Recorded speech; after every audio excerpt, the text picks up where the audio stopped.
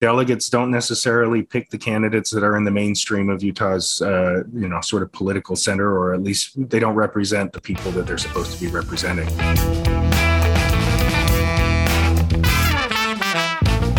Good Tuesday morning and welcome to the Daily Buzz. I'm your host, Jeff Parrott. Joining me on the podcast is columnist and longtime politics reporter Robert Gehrke. Robert, thanks for joining us. Yeah, happy to be here. So Utah's primary elections are over. You and I and the rest of the team have reported on the winners and losers of that race. But this week you had a column that explains why maybe Utah's election system could use an overhaul. First, how do candidates get on Utahns' ballots, and why is our system this way? Well, so right now there's two ways to get on the ballot. Traditionally, the way that they got on the ballot was they would go through the county convention or the political convention process, either at the county level or at the state level. And the delegates who are chosen at neighborhood caucuses would choose which candidate they want. If no candidate got over 60%, the top two vote getters would go to the primary. And that's the way it was done for years and years.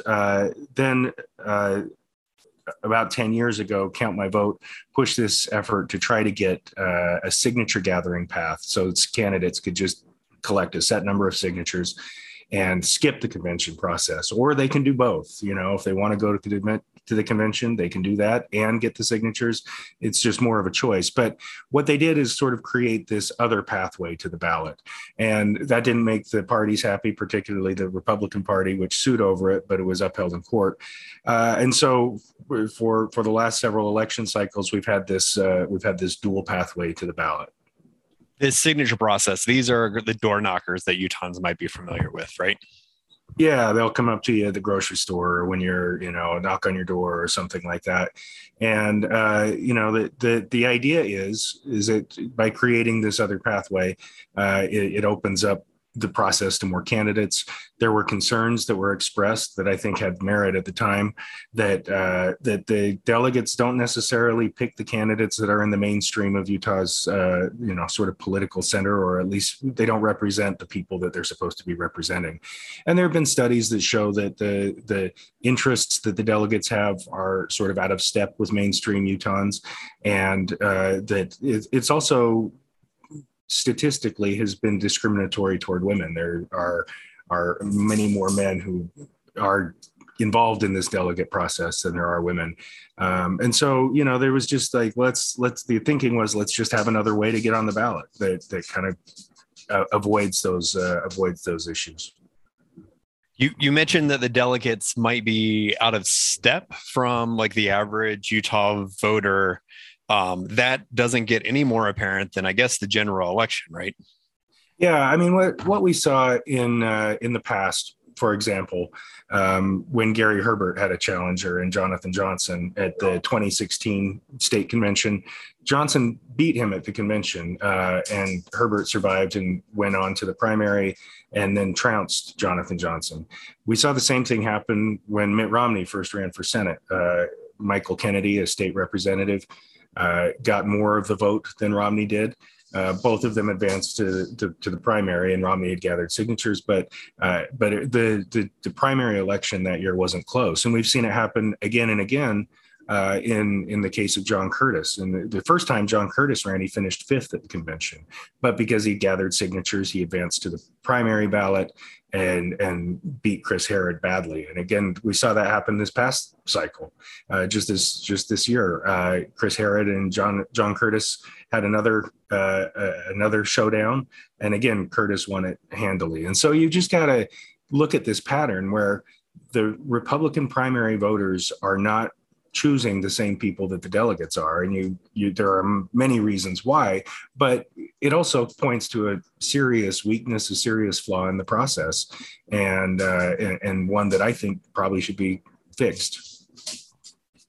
How would the Utah electorate, or how would Utah lawmakers go about making that fix, and what should that fix be?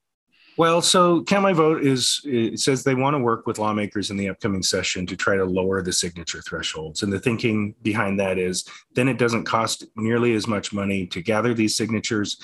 It makes it a lot more accessible for the average candidate and sort of makes the entire convention process an afterthought. It becomes a lot less relevant if it's easier to get on the ballot through the signature gathering. And you know, the hope from their vantage point is that legislators will work with them on this. If they don't, they've again discussed the possibility of trying to run a ballot initiative that would be presumably in the 2024 cycle to change it entirely. So, you know, this is something that's been discussed for a long time. It goes back to an issue when the court ruled. One of the things that they ruled on is they said that to sign a petition, you have to be eligible to vote in that primary. And what that means is in the case of the Republican primaries, you have to be a registered Republican to vote. So only registered Republicans could sign the petitions. When they set the thresholds for these petitions, they didn't take that into account. They didn't think that that was going to be a necessity. And so it's a lot harder in some instances for Republican candidates to gather the required signatures because they can't gather them from any registered voter. Interesting. And is that the case for Democrats in the state as well? No, well, it is the case that they have to be able to vote in the primary, but all that means is you have to be a registered voter because Democrats have open primaries. The Republicans, like I said, they close their primaries. You have to be registered with the party to vote in that primary. Therefore, you have to be registered as a Republican to sign a petition for a Republican candidate. There are some allegations that there are, you know, like folks in the state that might lean Democrat that vote Republican and register as Republican so they can vote in primaries and vote in the general election for a candidate that is maybe more likely to win. Do you think if that allegation one is true, would that drive some of these signature candidates more to the center as opposed to the right where the delegates seem to be? You know, I don't think we've seen that crossover voting happen in big enough numbers to make a significant difference. So, yes, if you were a Democrat who registered Republican and wanted to sign a Republican petition, you could do that. But I just think it's happened in such such small numbers that it really isn't a serious concern or consideration, or shouldn't be at least. Now, I could say that the Republicans who oppose this signature path argue that the delegates spend a lot more time and effort and energy meeting with the candidates, researching the issues. They're sort of like the politics geeks, the guy in your fantasy football league who spends all off season long following it, right? So these are the guys who are really invested in it, and I think there's some merit to that. I think these people are very invested in it, but when it comes to deciding who they're going to vote for, they don't necessarily reflect the views of the people that are supposed to be represented by the process. And that ultimately is the goal, is to have a process that produces elected officials who most accurately represent the constituents they're supposed to represent. So there's a little bit of a breakdown there. There's also a criticism of this system that says, well, this will make it more expensive, which will favor the incumbents. And there probably is some merit to that as well, frankly. But, you know, at the end of the day, we can kind of see what system produces the best results and which one doesn't. Utah's a little bit of an anomaly in still having this convention process at all. And I think that with the other options that we have available now and with the track record we've seen, that it's time to make the change. So let's say I am a Utah Republican and I've been in the state for a couple of years and I am one of those Politico dorks and I'm the guy on your fantasy football team that knows everything about the candidates.